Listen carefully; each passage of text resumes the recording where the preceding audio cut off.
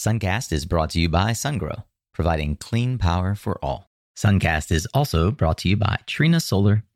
People that are out building or innovating or selling clean energy every single day, you have such a powerful and important story to tell, and you just come and be yourself. Hey there, Solar Warriors. I'm Nico Johnson, and this is Suncast. Each week, I pull back the veil on the life and business insights of clean tech entrepreneurs building the most noble and impactful companies of our time. I hope what you learn from this conversation is a catalyst for your own growth. So thanks for tuning in, and welcome to our tribe.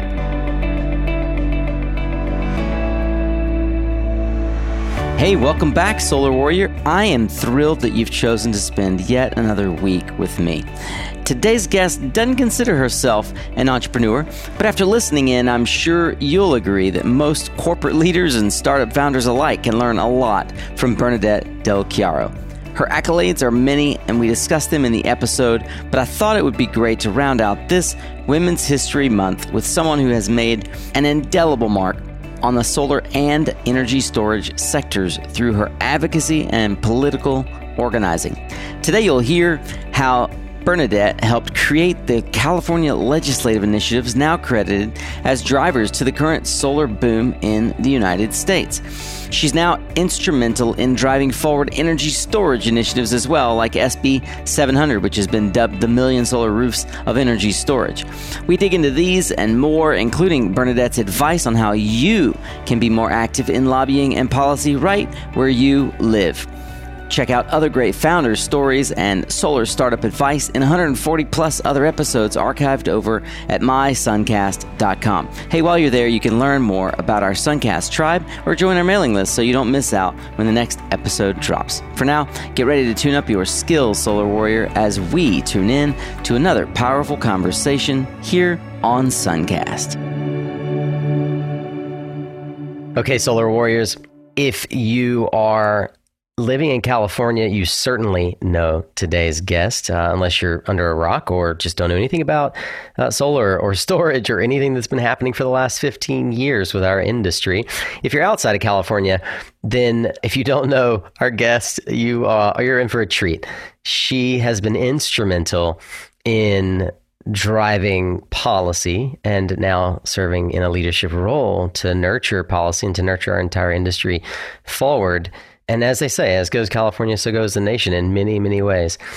Bernadette Del Chiaro has been at the forefront, and as she likes to say, has been a policy agitator for the better part of 20 years now. She is presently the executive director of the California Solar and Storage Association, formerly known as CalSIA. She was formerly the director of clean energy and global warming programs at Environment California, was the lead advocate to the Million Solar Roofs campaign, that also known or dubbed SB1. I actually dubbed Million Solar Roofs known as SB1. And she's worked on numerous clean energy bills and initiatives throughout her illustrious career. I am really honored to invite Bernadette on to Suncast. Thank you for joining us today. It's a pleasure to be here. Thanks for having me. Well, Bernadette, for those who may be uninitiated, I'd like to get a sense from you. You know, we probably won't go all the way back, or maybe we will, but the first sort of toe in the water here, I'd really like to get a sense of how your career began to pivot towards clean energy. And I'm not going to say solar power implicitly, because you've been focused on many other aspects and continue to, but I'm curious how your career got that pivot, and then you decided that you were going to focus this element of your career in terms of policy and advocacy on fighting for renewables, and particularly in California. Any native Californian is basically living under a rock if you're not excited about the prospects of converting all of our sunshine into pollution-free electricity. I mean, I think at a very young age, I remember being excited by the idea.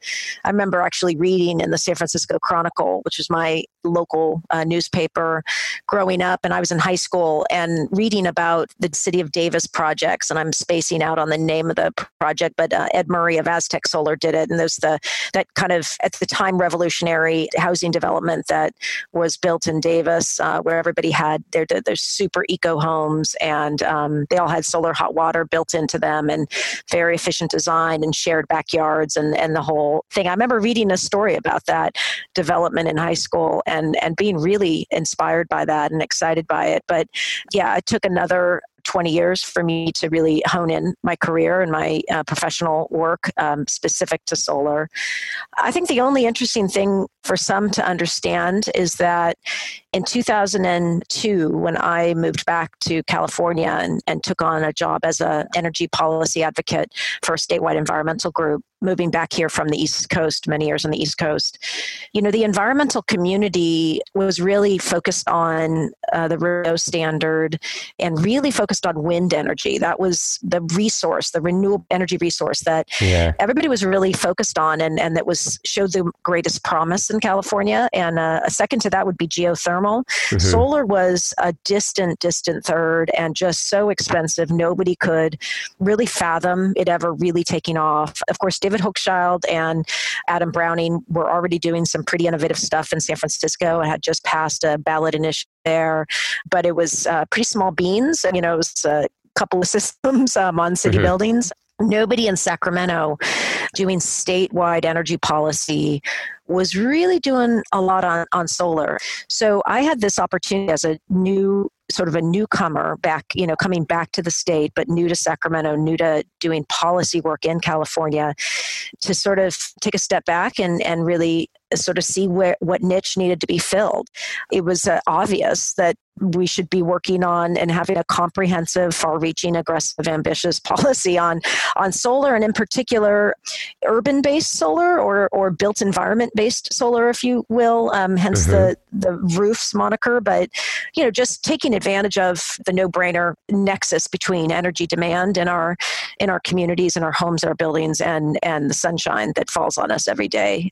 Nobody really else wanted to work on it. Nobody was working on it at a statewide level, really. And so it was kind of a wide open path. And of course, it was a difficult path. It took us many, many years to pass the Million Solar Roofs Initiative, and maybe we can get to that. But yeah, it was just a combination of coming into something with kind of a fresh perspective and no previous kind of obligations, if you will, to tie me down, and just being able to embrace something that nobody else was working on at the time. Well, Bernadette, you mentioned the Million Solar Roofs. It's something that I very sort of viscerally lived through. It was, for me, I didn't see it coming, as it were, the way that you did. And I'm really curious to hear how this all sort of came about. My story, or sort of tie into this, is in 2005, I came back from serving the Peace Corps, and I finished out my grad degree. And in so doing, I did a study on solar energy and discovered that there was this thing called the California Solar Initiative in 2006 that was going to be launched by then Governor Schwarzenegger. And it literally launched my career. Cool. So, yeah. So, I, like so many, I think, listening to this show, have a debt of gratitude to you and those alongside you who worked so hard to bring this initiative into being, because it quite literally gave me the vehicle to move out of the music industry and into what has become my home, the solar industry. How would you characterize the early days that led up to what became known as the Million Solar Roofs Initiative? Could you take us back there and kind of put us in the room, help us understand how this came about? Yeah, it's a really fun story that most people really don't know. There's one thing that is useful for people that have never worked in a state capital environment and maybe not that familiar with how things actually work in politics, but there's actually a wonderful democratization of the process, in so much as any legislator can introduce a bill on any topic that they want, and it's a pretty even stage. So with that as backdrop, a senator that really wasn't known as a clean energy champion got bit by the bug of doing something on solar. And this was a man by the name of Senator Kevin Murray, who represented the city of Culver City down in Los Angeles. He gave my environmental group I was working at the time was named Environment California, and they still are a statewide nonprofit, entirely citizen-funded environmental organization with a focus on state-level work to improve the environment. he probably called a number of different environmental groups and didn't get anywhere. And we weren't the biggest name at the time. We'd actually just formed about 6 months prior to the phone call. But his office gave us a call and said, hey, we'd like to do a bill on solar energy. Do you have any ideas? Well, I was this newly minted clean energy advocate had been working on doing some renewable portfolio standard work. We had actually been part of a coalition to get the city of Los Angeles, the LA Department of Water and Power, to mirror the state's first ever RPS that was passed in 2002. So we were engaged in that campaign down in LA, but we didn't have yet a legislative agenda up in Sacramento. And so this kind of afforded this opportunity, this fun question of, okay, we love solar, and I had been thinking about doing something with solar, and here was this author to work with.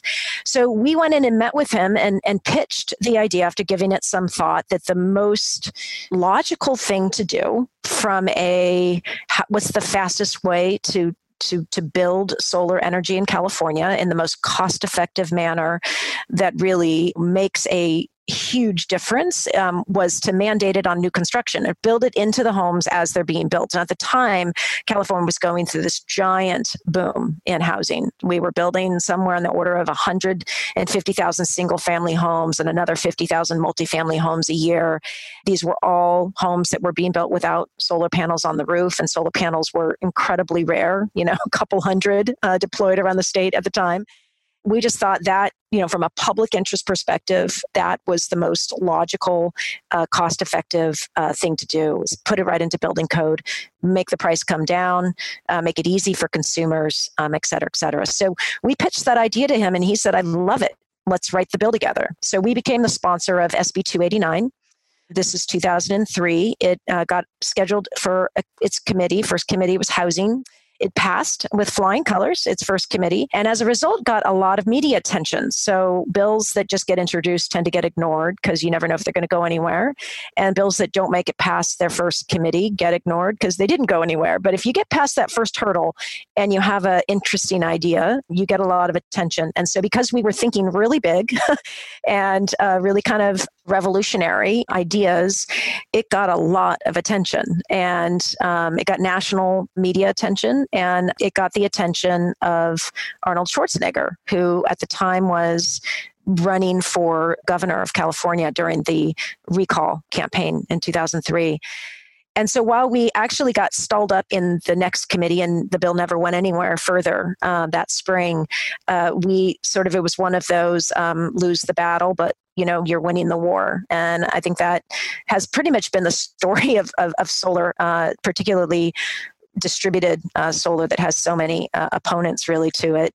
We've just been steadily making progress. But that was obviously the first big, giant pitch that got us down the field quite a ways. And pretty exciting that we are about to celebrate finally reaching that million mark. So we met the bill's goals, which were, of course, a capacity, a megawatt goal of 3,000 megawatts a long time ago and ahead of schedule.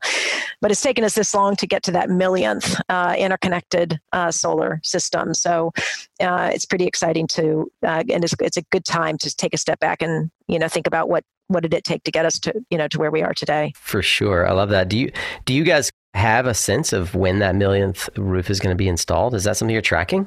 Yes, it is. And we're actively calculating it right now. The X factor is the publicly owned utilities don't report their data in a kind of timely fashion, quite like we have for the investor-owned utilities like PG&E. So in order to really have an accurate calculation, we've got to do a little bit of digging. And of course, we only recently are starting to get the 2018 data as our starting point. So I'm going to go out on a limb and say publicly that I think the calculations are going to show that we're looking more at June of this year. Some earlier estimates put it a little bit earlier, but I think we're looking at June. But again, we've got to get some of these final data points in order to get them more accurate. I mean, nobody's going to ever know which one is the millionth. We, install literally hundreds and interconnect hundreds of systems a day, and they're in over 50 different utility territories. So there's no way to do it in a neat way. But that's too bad. I know that. I'm sure that your staff has brainstormed ad nauseum for you as everyone else how to do that. So I won't press. Yeah.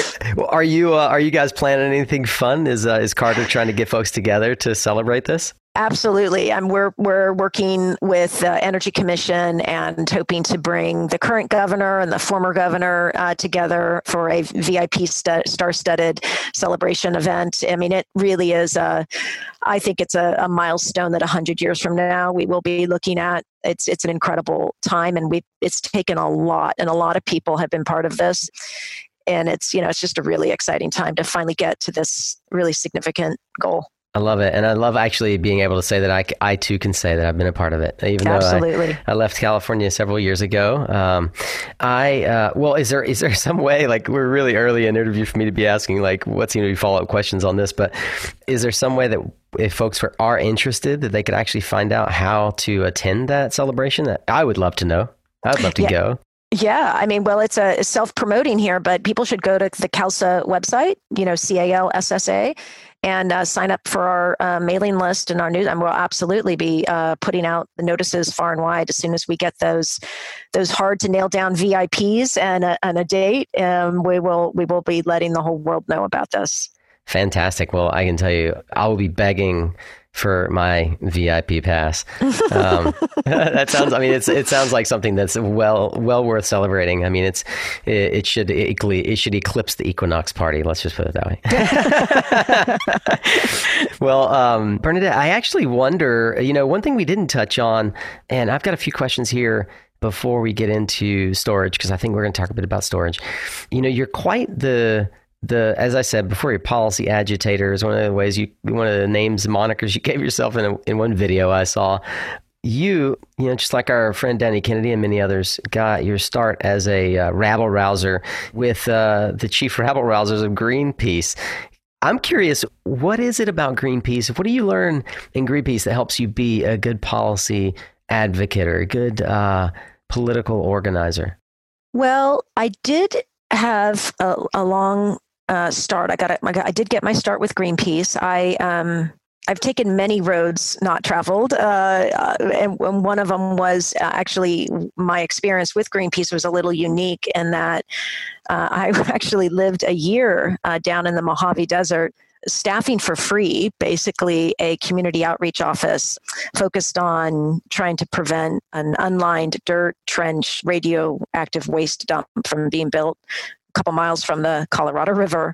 I think the thing about Greenpeace that I loved and respected and still do is, they really think very big, and they capture the public's imagination on either problems or solutions. And the power of capturing the public's imagination on something and just breaking through the din of the debates that can get really wonky really fast is incredibly powerful. And I think we in the energy disruptors world, as well as I think the environmental world, and to the extent that those worlds come together around energy. But I think in general, we leave that tool on the table far too often. We dive into really technical, wonky details, which of course are important, but we really don't engage the public in the conversation and in the fight.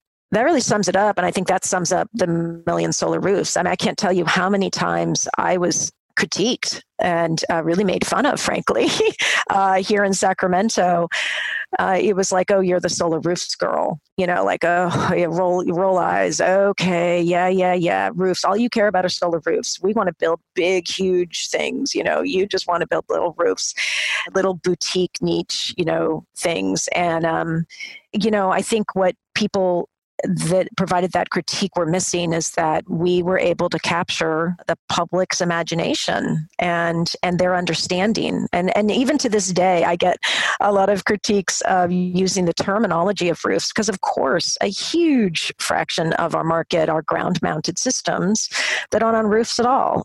And that's a valid critique. But again, when you're talking about winning hearts and minds and winning arguments in the court of public opinion, which in our democracy, thankfully, is still the way big decisions get made, to mire a conversation in wonky terminology that nobody really outside a small, narrow circle of energy professionals understand what you're talking about, that's really a missed opportunity.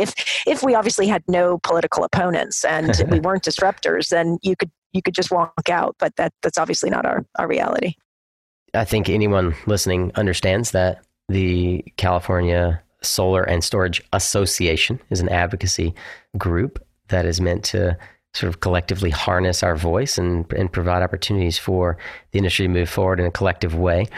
You guys recently, and I'm not sure how recently, to be honest, I think it was maybe a year ago, formally switched over to be the Solar and Storage Association instead of the Solar Energy Industries Association. Could you tell me a little bit about the name change? And I'd also like your perspective as the executive director of what the purpose of CalSA is and why, as a separate entity from SEIA, folks in the industry should care. So a little bit of background, I started with the California Solar and Storage Association, formerly CalSEIA, in 2013. So I'm coming up on my 6th year here with the organization. We have built up a small but mighty team of folks who are helping do numerous things to grow the market. We have an incredible board of directors and a membership beyond that is really engaged and involved. And I say that just because my staff of 8 is really, is obviously the core of the work that the association does, but we really have a heavily engaged membership that lends a lot of in-kind resources, if you will, to the efforts that we do and the work we do. We started this conversation about who we were and what our mission was several years ago. Actually, we officially changed our name in February of 2018, so it's been about a year. But we had started the conversation probably 2 years prior of recognizing that obviously seeing ahead the writing on the wall that energy storage was going to be critical for the continued growth of solar. And that's, whether we're talking utility scale projects or behind the meter distributed projects, we're going to need to make that sunshine at night if we're going to, not go over a cliff. You really had to be ignoring the signals to miss that one. So it wasn't particularly insightful, I don't think. But we did have the forethought enough to at least front burner the conversation. And literally as we were making preparations for celebrating CalSEIA's 40th anniversary, it's a 40-year-old organization. As we were making preparations for that celebration in 2017, we were simultaneously, quietly renaming the organization and relaunching it shortly thereafter. And I just have so much credit to give to this board of directors that many of whom have been in business for 40 years and CalSEIA is like their firstborn child.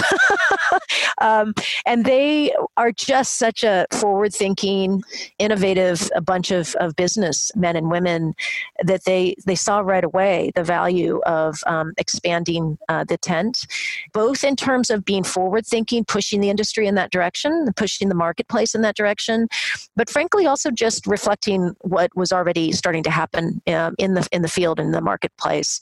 And they saw it as, just a natural progression. First, the industry started off as solar thermal only because PV was not a market or a business at all, really.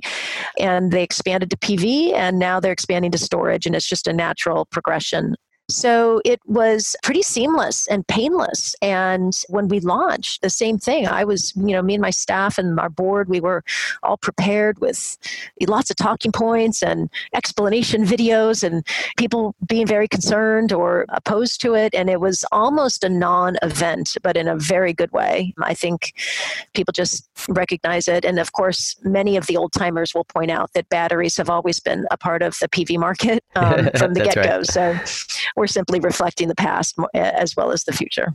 For those who are unfamiliar, when she refers to folks on the board of directors, we will have upcoming an interview with Gary Gerber, Sunlight and Power, who literally has had his business. I think it might be one of the oldest in the area, 41 years now. John Berdner, a legend. Howard Winger, of course, another legend. I'm looking at Janine Cotter and Noel Luminault. They've just been, a lot of these companies have been around for, as you say, ages. It speaks volumes. And of course, there are companies throughout the U.S. with that sort of backstory. But I've looked and I struggle to find companies that have been around that long that are still supporting local association for one reason or another. So it's really beautiful to see how CALSA has grown, CalSIA and now CALSA has grown. But I do want to sort of put a pin in one point or one piece of my question. That is, a lot of folks do still ask themselves, why should I join the association? I know that Carter spends his entire life thinking about that question. I'd love to hear your answer to that, because I think that it's important for folks to think through the notion of how do you speak with your feet. And I personally believe that far too few people in our industry, whether you're in California or North Carolina, become a part of an association and support in that way, in that productive way. Yeah, thank you for coming back to that question. It is critical. So, we have built CALSA into now a 500 member organization, and that makes us the largest, actually, clean energy business group in the state of California. So that's incredible, and it's great, and it's a testament to those 500 business leaders that recognize the value of an association like CALSA. But there's still at least 500 more that are riding this one out and not participating. I think number one, and far too many, I think business leaders don't quite recognize this, is that, solar is not a spectator sport. It is absolutely one of these industries that is almost 100% dependent on public policy. And if you're not shaping that public policy, it is going to shape you. And it is not a foregone conclusion that California will continue to support solar energy in a way that allows our businesses to continue to grow and thrive and exist in a relatively stable market. We've been blessed in California. I think one of the things that we're proudest of, and I'm proudest of as a Californian, the various roles I've played, is just that we have a very steadily growing market. We've done a fairly good job of avoiding the boom and bust cycles that we've seen in other countries and in other markets. That did not happen by accident. And a lot of folks used to go, oh, Jerry Brown, he's, the greenest governor around. Surely you walk in the room and you just get whatever you want. And just nothing could be further from the truth. Not that Jerry Brown wasn't a green governor, but he's subject to all of the political pressure of our very well-heeled opponents, as anybody. And he's not a king. He can't just wave a wand and do whatever he wants. He has all of these policies and bills and decisions, whether it's the Public Utilities Commission deciding on a rate structure, or it's the legislature passing incentives for batteries, or it's a local building department throwing up roadblocks. Everything comes down to politics. And if you aren't, as a business leader, shaping that landscape and ensuring that your business has a smooth pathway of growth, you are not fully engaged in the reality of solar. So I think that's the number one reason why we exist at CALSA, is to keep that pathway, that market smooth. I think secondarily, and these are important too, but we also provide cutting edge critical information so our members get the heads up on things that are important to them. And then, obviously lots of good networking and community building.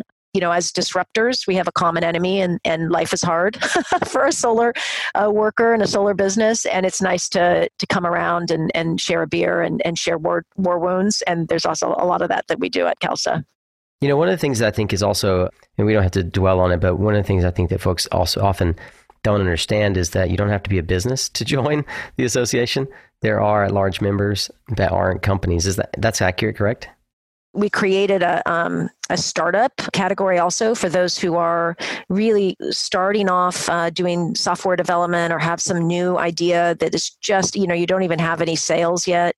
We have a really pretty cheap rate for folks that are, new into the market or in startup. It's $500 a year and people can pay monthly. So we're a pretty cheap date, actually. I think one of the things people confuse with us is we're not pay to play, and we're not solely there for the big companies. We work with everybody, big and small, and we kind of keep our association pretty kind of small d democratic in terms of accessible. All the information is shared with our members evenly, and our members get to participate in all the decisions we make. We try to spread the burden of financing these campaigns and these efforts out across the whole industry, and it makes it possible for us to actually keep our annual dues fairly low relatively to what we're supporting, like 50% of the US market, and our dues are actually pretty reasonable. I think most people would be surprised if they took a look under the hood at what they get for their membership. How closely do you guys work with I'll say Vote Solar, but organizations like Vote Solar? I know Adam and obviously David, who's now commissioner, like they've been a steady hand alongside CalCIA for many years. Many folks, maybe even many inside of the 500 of your own members, I don't understand. How does this policy come to fruition? How do these organizations work together? There's no one person that ever accomplishes anything big, right? It's always a group of people. Vote Solar is an awesome organization, great allies, and have always been since I've been working in California, at least since 2002. The current bill we're all working together on, SB 288, the Solar Bill of Rights, is a great example of good collaborative work. So we basically last year sat down and as CalSA, as our kind of policy, annual policy meeting, discussed this idea of let's codify for the first time ever a protection of the right to self-generate and self-store and self-shape your load behind the meter. In the state of California, that protection does not actually exist, surprising to most. And we're really subject to the whims of the 50 plus different utilities and how they want to potentially disrupt or discriminate against those who choose to self-generate. We sat down and decided this would be a priority of ours. And then we sat down shortly thereafter with Vote Solar, brought in also the Solar Rights Alliance, which I would love to talk about. Really exciting new organization that all of your listeners should know about. And we started to craft what the bill would look like together, and then found ourselves a great bipartisan team of authors. And the bill's been introduced, and we're now working as a coalition. Really, it's everybody has their strengths and brings something different to the table in a kind of campaign environment where you really need to do a lot of education and outreach and communications and lobbying and all that goes into passing bills. So we're working very closely with Vote Solar, Solar Rights Alliance, other organizations that are in the, environmental groups. There's usually like one or two people that lead the charge, but there's always dozens and dozens that do all the heavy lifting, and you got to collaborate and work together and play upon each other's strengths. Well, you mentioned the Solar Rights Alliance. For those who aren't familiar, can you help us understand that one? Yeah, this is such a great organization. Basically, this is controversial for some, but it's kind of think of the NRA for the sun. So there's really, if you think about it, there's now almost 1 million consumers in California that have solar panels on their property behind the meter for their own use. And whether that's a school or a home or a multifamily housing rental property, you name it, there's 1 million of us out there. And there's no single voice that is exclusively dedicated to fighting for the rights of the individual to own a little bit of the sun. So that organization now exists, the Solar Rights Alliance, and it is as open to the diversity of our customer base as you would want them to be. We have really fun meetings whenever the Solar Rights Alliance members show up. They're, in fact, part of the reason why we have a bipartisan team supporting the Bill of Rights was because the Solar Rights Alliance did a lobby day last August and got very strong Republican senator from up in actually representing the Paradise, Chico area, to co-author this bill with us. So that to me speaks volumes of the power behind that consumer-based voice and just pure grassroots organizing that you can do around solar. So Solar Rights Alliance, brand new, needs all the support we can give it. if you have a customer base, if you work for a company that has customers in California, you should recruit and encourage those people to join. It's free to join.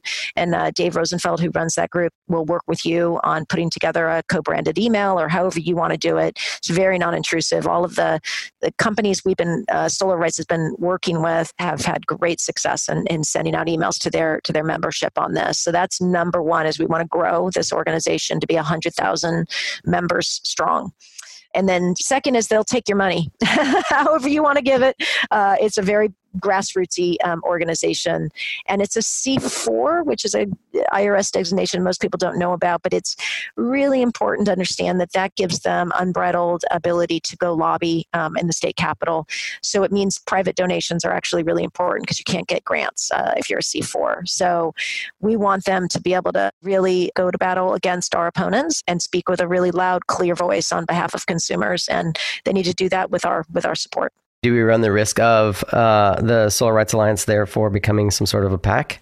Well, I don't think there'd be any risk to that. That would be amazing. But one thing at a time. We got to get the group off the ground and get it staff funded, and maybe someday. I mean, if you think about it again, if it were to have grown, wouldn't that be amazing though? The Solar PAC. Oh yeah, I mean, we do have a political action committee at CALSA, and we have recently just launched an initiative where we are doing joint fundraising events with SEIA, the Large Scale Solar Association of California, and the American Wind Energy Association of California, and we're doing joint events for clean energy, and it's been really, really successful and very powerful. It's very important that we support legislators that support us. You better believe that PG&E and the other utilities and the oil industry and everybody that's not really in our camp, they give millions and millions of dollars to legislators that are champions of their cause. And it's a veritable tug of war. We do engage at that level, but right now, Solar Rights Alliance is just a grassroots organization that mobilizes people on behalf of legislation like the Solar Bill of Rights. I wonder, imagine if you could complete a full solar design in just 1 minute. What would you do differently? Complete a design during the intake phone call so you can quickly route the best customers to your best salespeople? Check. Run a design from scratch in front of the customer in order to make them feel like they are part of the process? Check. Optimize your design to make sure you're squeezing out every penny of cost? Yep. Check that too. All of those and more are being done by Helioscope customers right now to improve their sales process, increase close rates, reduce costs, and shorten sales cycles.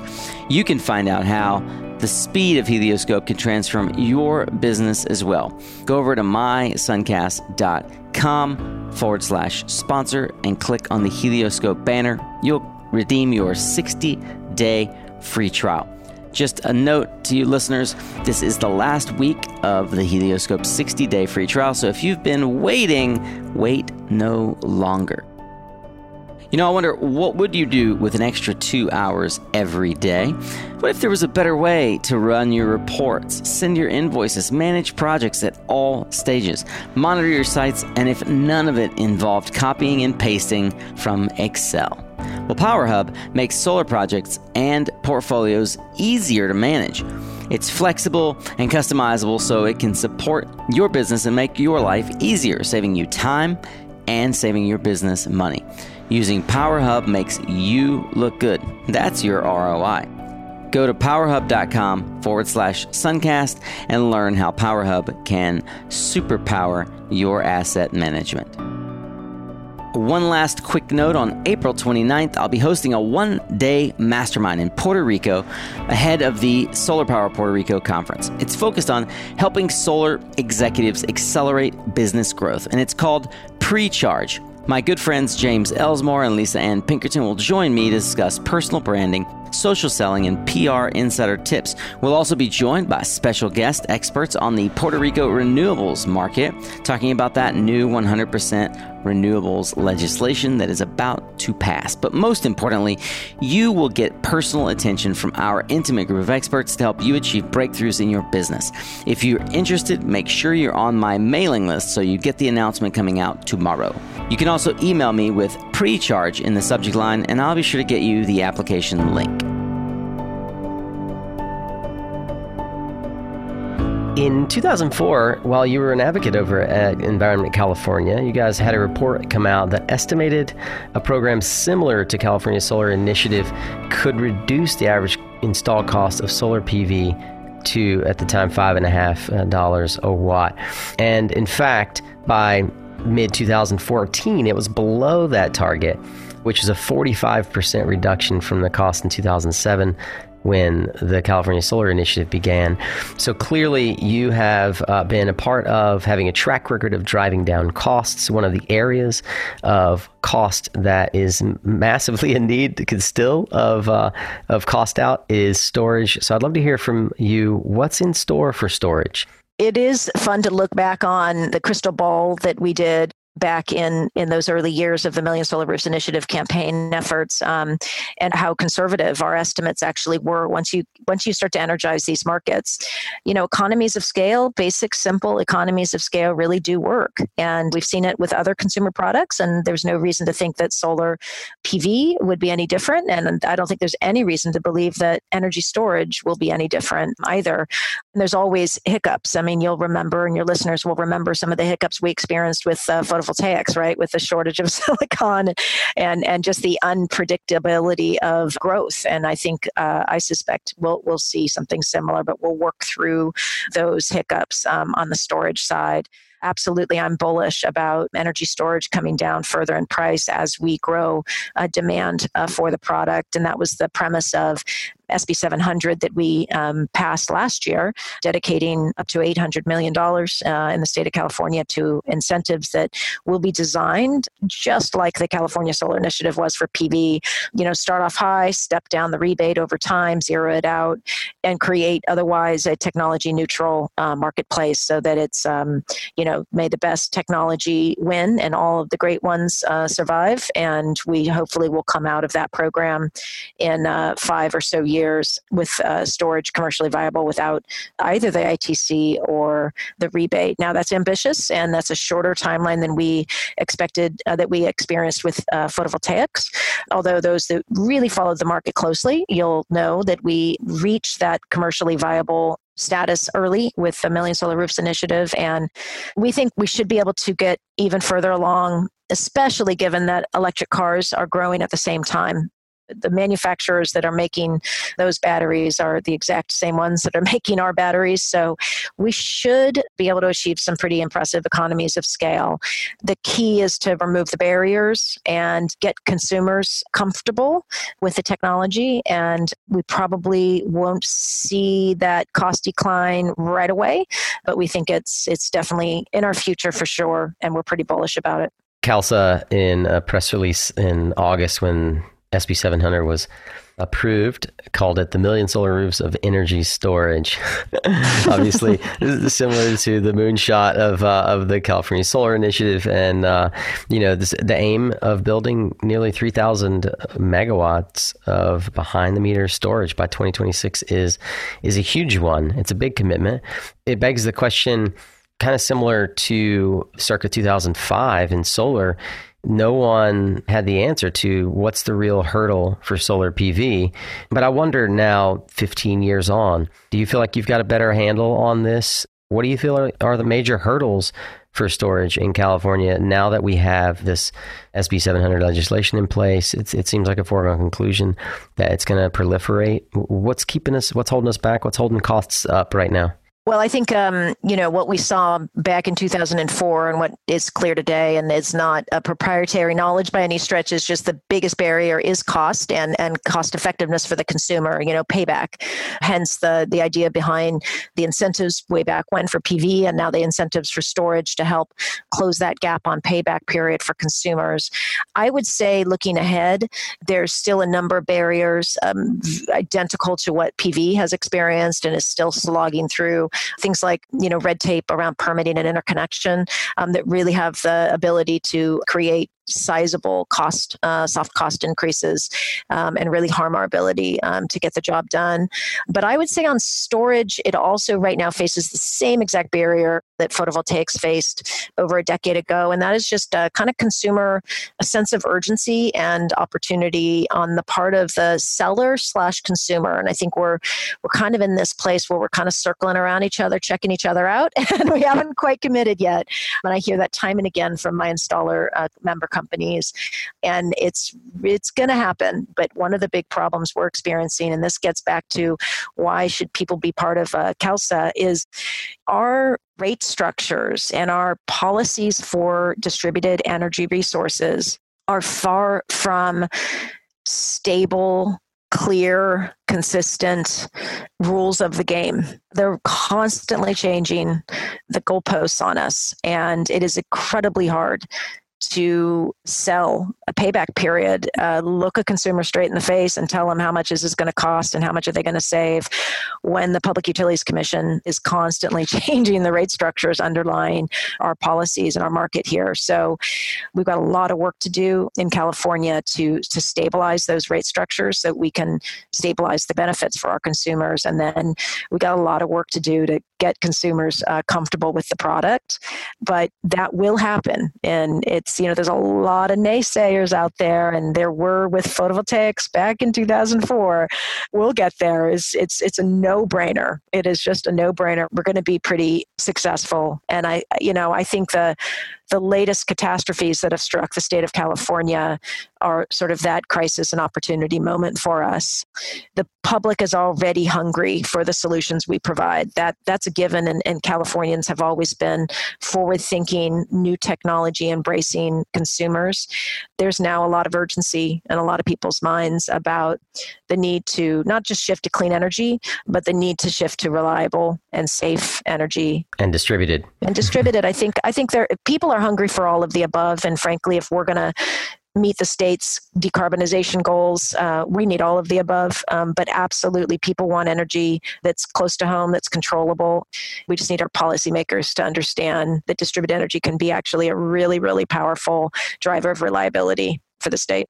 I want to shine a light here on, Sunrun recently won a first of its kind, sort of landmark opportunity with the New England capacity auction, using some 5,000 homes bundled as solar plus storage, acting as a virtual power plant. Many in California are wondering, when will we have something like that? What are your thoughts on that? What do you see from the ivory tower of CalSA? Well, that's actually one of the kind of pieces of the Solar Bill of Rights, is to require our utilities, all of them, to actually embrace the services that distributed generation can provide, and to create a marketplace for them and create a tariff. We literally have some of the rules in place in California that prohibit batteries from discharging back onto the grid, for example. We really leave a lot on the table in California with regards to the incredible services that our really super smart distributed energy technologies can provide. And it's really a lack of embracing and imagination on the part of some utilities and some regulators to just not recognize what we can do. I think what Sunrun has done in the state of Massachusetts is incredibly exciting. I think that's absolutely where California is headed. How quickly we get there will be a function of how good we are at advocating and educating policymakers, frankly. Some of the CCAs have been making a lot of waves lately, suggesting that PG&E, now going through restructuring bankruptcy, that they get out of power generation altogether. I don't know if CalSA has a formal position, so I'm asking you as an individual. How do you see, as a longtime policy influencer, the current PG&E bankruptcy case and what it means for utilities broadly in California moving forward? Yeah, I think the writing's on the wall. I am speaking as an individual here, but it's pretty clear that even before the bankruptcy and the Camp Fire disaster, that the role of California's investor-owned utilities was changing. There's some incredible statistic that the PUC put out about a year ago that said that 80% of California electricity consumers would be either a customer of a community choice aggregator or a self-generator through distributed energy. And that really leaves a very small slice of the market for the utilities to provide power for. So I think that long predates PG&E's bankruptcy and the disaster, but this just brings it to the fore and I think accelerates that transition. So what exactly they end up looking like coming out of bankruptcy and frankly, what San Diego Gas and Electric and Edison looks like, I think that's a $1 million question that nobody has a clear answer to. But what we think would be interesting is for there to be a real heavy focus on the role of a distribution utility and one that is either regulated better for its distribution services and or where there is a marketplace set up to where the price signals are aligned with providing good services and taking advantage of distributed energy in an efficient manner. But I think that's really where California needs to go. It's not to say that 100% of our energy or any stretch, even come close to saying that, will come from distributed resources. But I think it's fair to say that a good chunk of this market, if not half, will need to if we're going to electrify everything and decarbonize everything. You're not going to get there with all a centralized top-down system in a reliable and cost-effective manner. And so, I think that conversation that's been had for about a decade now of the utility of the future is kind of swiftly upon us, and it's an exciting time. And the CCAs are certainly accelerating that conversation with their role of procuring power. I'm not the first to admit, but I'll say out loud for the rest of us, most of us, if we're honest, we really don't understand how to engage in policy as lay people. Can we seek publicly and formally your advice? How would you have us be better advocates or engage more fully in policy beyond just becoming members of CalSA? The biggest thing is it's not that scary and there's no advanced degree required. The biggest thing is to just take baby steps and show up. So beyond being just a member of your local association, we do lobby days all the time. They're super fun and they are absolutely beginner lobbyist friendly. And can I really just tell you though, that makes like the thought of lobby day makes me like, it gives me butterflies. So don't like, because you've been doing this your whole career, don't write off the fact that this is not normal activity for most like solar guys, okay, or gals. Not this is gender neutral. Like, help me understand how lobby days is not intimidating. Okay, yeah, no, I totally know what you mean, and I am not one of the other. There are definitely people in politics that like live and breathe politics, and are constantly, there's like really political people. I'm actually not one of that. I don't cut out of that cloth. To me, politics is simply about talking to somebody who's essentially your neighbor and telling them about what you do and why you're passionate about what you do and why they should support what you do. And it's literally nothing more than that. So our lobby days, we're building them up to be like, and we had over 200 solar workers at our lobby day. Vast majority of them had never even stepped foot in the state capitol or shook hands with an elected official before, not even their local mayor. And we just we arrange the schedule so people aren't just all over the place. But, you basically go to the Capitol for a day and you go in a group. So usually with a bunch of peers and, 5 or 6 people, you just simply shake hands and say what you do. And that's all. There's nothing more. And these legislators absolutely love to hear from real people. And I say real, not lobbyists, not wonks and policy experts that talk at them and lecture them all the day long. It's actually their real constituents and real voters that are doing real work. And that is just so meaningful and powerful. Even it's not a cynical, power-mongery place. It is real people trying to advance a good cause and make our state and our country better. And people that are out building or innovating or selling clean energy every single day, you have such a powerful and important story to tell, and you just come and be yourself. In fact, we tell people, wear whatever you would have worn to work that day. Do not get dressed up. So anyway, it's that simple. Yeah. It sounds silly, but it isn't. It's powerful. You make it sound so easy, and I can say that I can legitimately say I'm now inspired. I want to be a part of a lobby day. I'm going to reach out to our local organization here in North Carolina and try to figure that piece out. And I just wonder, like, I can see, I grew up in a farm town I feel like far too few people understand the amount of farming that takes place in California. They probably see California as surfers and bankers and Silicon Valley types. But the reality is that's a very small microcosm of California. The rest are farmers. They're not unlike, they're in many ways so similar to my neighbors right here in North Carolina. And that's why sometimes it's hard for me to wrap my head around 200 people showing up on lobby day, some of them being farmers who have solar plants in their otherwise garden, and who are also advocating for solar power. And I'd love to see that in North Carolina. I think that would be so powerful. It'd be powerful in Iowa and Illinois, where there's also a huge contingent of Republican blue-collar workers that are involved in taking this industry forward. In Virginia, I know that Nextracker and SEIA and several others have been working hard in Virginia and West Virginia on really shedding light on how the coal industry is transforming to clean energy, coal industry workers rather, finding new life and new jobs in the clean industry.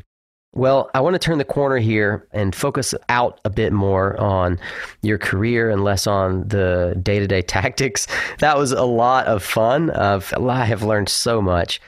But I'm also really interested in you, Bernadette, as a person and the arc of your career. I'm really curious to understand what are some key lessons and takeaways from the mentors in your life that have influenced how you've moved forward. And I'm curious through the lens of how you also then pass that along to those that you're now a leader for. There have been obviously a lot of mentors, a lot of people that I've learned from over the years. I think one that really stands out for me that has been just a really clear lesson that has influenced a lot of the work I've done was I was working in the state of Connecticut back in the late 90s for this little known organization called the Toxics Action Center. It was a mouthful.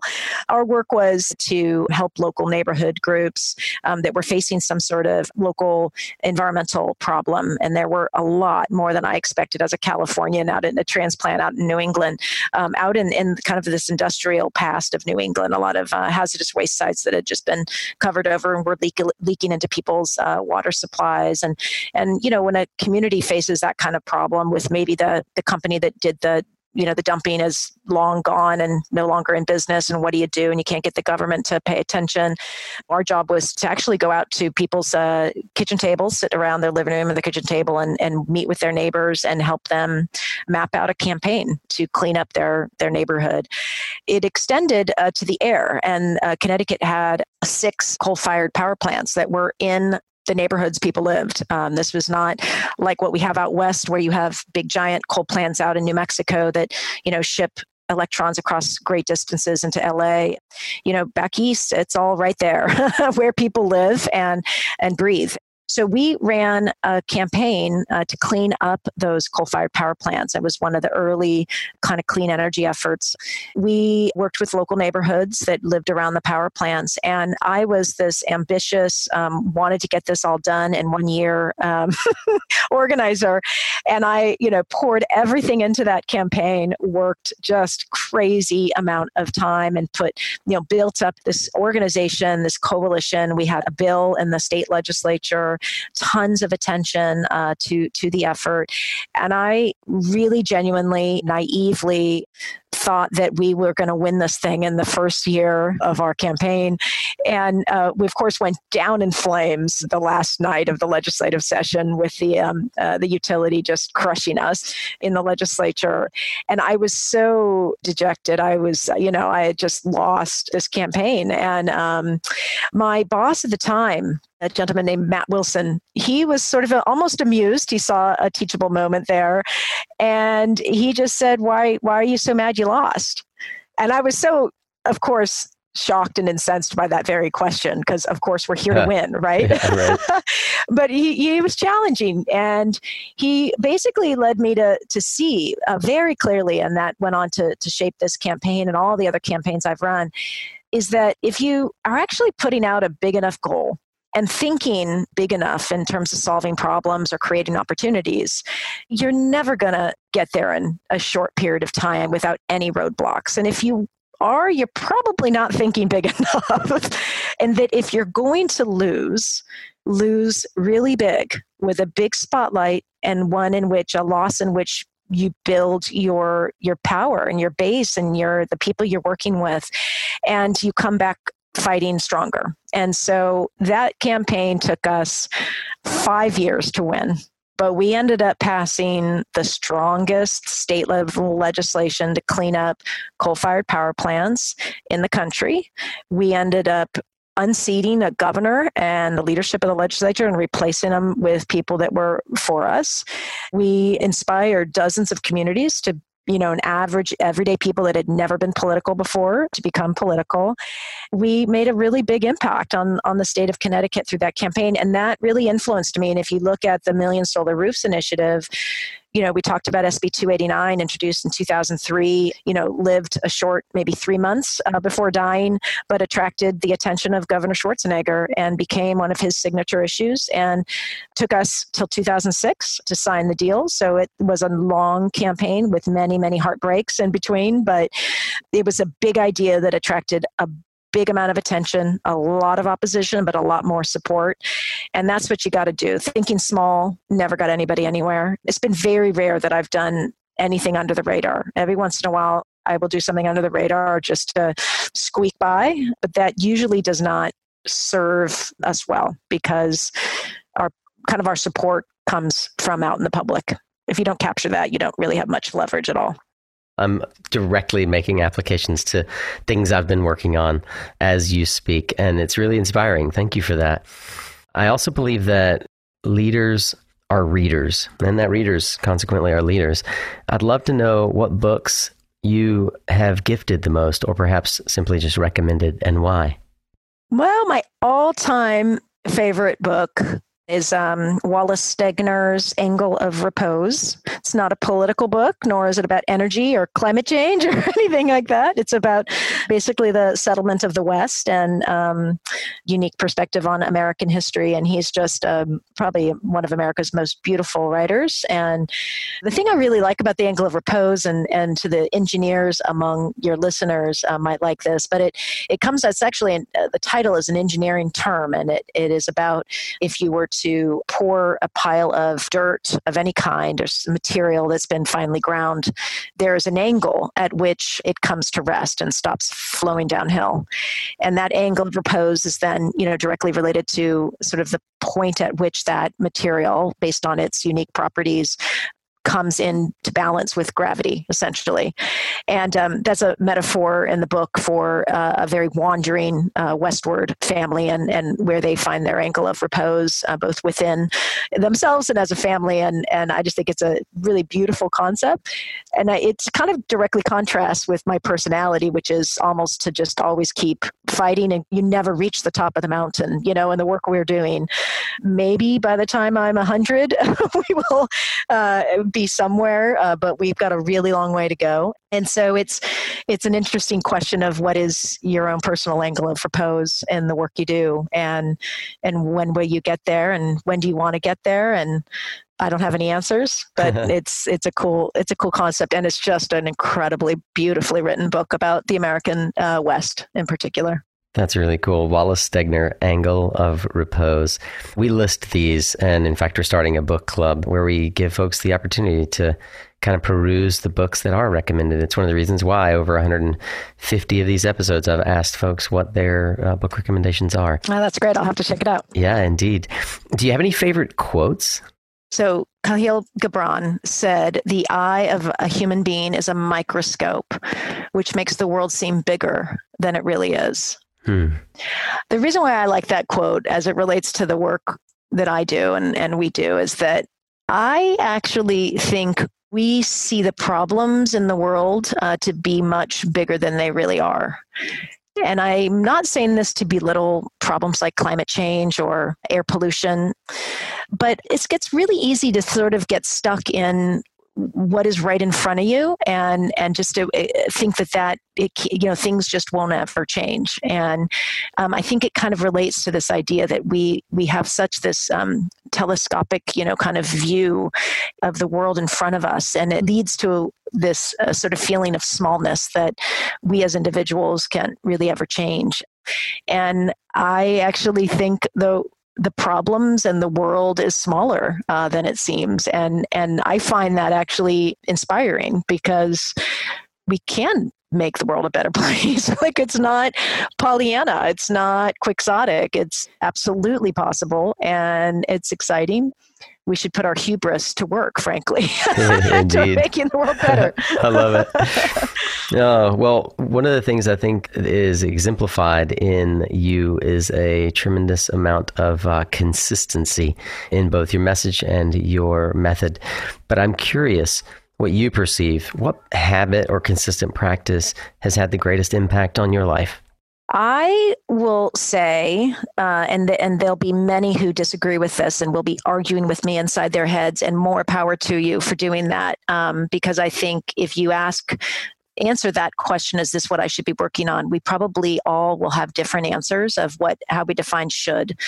But I'm going to go back to what we've talked about already in this interview. And I think this, if you ask what has shaped my work, and I think should shape more of our work collectively, is this something that average everyday people, your local neighbor, could understand and get excited about and participate in?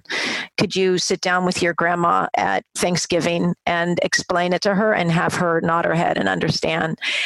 And if not, why not? Is it still something you should be doing? And there's certainly many of us that are doing incredibly innovative work that is really behind the scenes and maybe not easy to explain, but can you do that? And can you win over the hearts and minds of the majority and talk about it every day with people who aren't as smart as you on that topic? And I think if more of us did that, we would get a lot further, both in our businesses and in politics. Well, Bernadette, before my final question, I'd love to know, how can people find more about you or connect with you? What's the best way? Well, I'm on Twitter and LinkedIn, just like everybody else. So What's your Twitter handle? My Twitter handle, @Del Solar. That's what it is, @Del Solar. Sorry to have a hard last name. Yeah, that's all right. I'll link to them all on the show notes. It's fine. And I'll link to your LinkedIn account as well, as I'm sure that's a good way for folks to reach out to you. Of course, the website is CALSA, CALSSA.org. Let's end today with a bold prediction. What one thing do you see happening, Bernadette, that perhaps nobody else is tracking? What's in your crystal ball? Well, it's hard to say that I work on anything in the state of California that no one else is tracking because we're always in a fishbowl here with a big giant spotlight on what we do. And frankly, I live by that advice, which is what I do is out in the spotlight on purpose. But I would say there's a lot of people who are not as bullish on distributed generation, on storage, and on advanced controls and energy services that are going to really, I think, take off. I think we're going to get there. And I think the energy utility and energy supplies of the future are not as far off as people think. And I think the recent events, I alluded to this earlier, but I think the recent events in California are going to create a tipping point for this work that we're doing. So it's advanced controls, it is smart storage, it is interactive to the grid, providing services. I think these things will take off here pretty soon, sooner than I think a lot of people are predicting. Visionary and committed political organizer Bernadette Del Chiaro is Executive Director for the California Solar and Storage Association. And it is indeed a joy and pleasure to have had you on Suncast today, Bernadette. Thanks for joining us. It's been great. It was so good to talk with you, Nico. Well, that's a wrap on today's conversation, Solar Warrior, but the dialogue doesn't have to end here. I want to encourage you that if you're running a solar company in California, please do consider joining CALSA. The work they're doing is essential and it does take a village. And if you're in another state, also please support your local association. As Bernadette said, solar is not a spectator sport and it depends heavily on public policy. Hey, if you've loved this episode, please take the time to show Bernadette and I some love on Twitter or LinkedIn by sharing this post with your friends, colleagues, hairstylist, and bartender. Your recommendation is perhaps the highest compliment we could receive. As always, I've curated some notes from our interview and have listed the resources and highlights from the discussion on the blog at mysuncast.com. To learn more about today's guest or past episodes, just click on that listen link, which will take you to the episodes page where you'll get the show notes, social media and website links, and fantastic book recommendations, and all the back catalog of our other interviews chock full of goodies just like this one.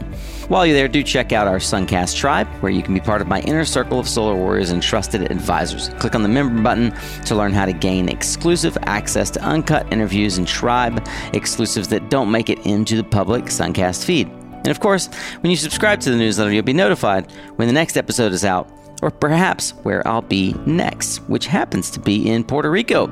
If you're planning to be in Puerto Rico, you really should consider coming on Sunday evening and spend Monday, April 29th with me and a select group of friends at an exclusive one-day mastermind meeting focused on getting your business to the next level. There will also be special guests speaking on the recent Puerto Rico 100% renewables legislation. It's sure to sell out. Details are only available to my Energy Tribe newsletter subscribers, and I will be sending out information about it tomorrow. Hey, I'm so happy you chose to be here again this week. Remember, you are what you listen to. And thanks again for showing up, Solar Warrior. It's half the battle.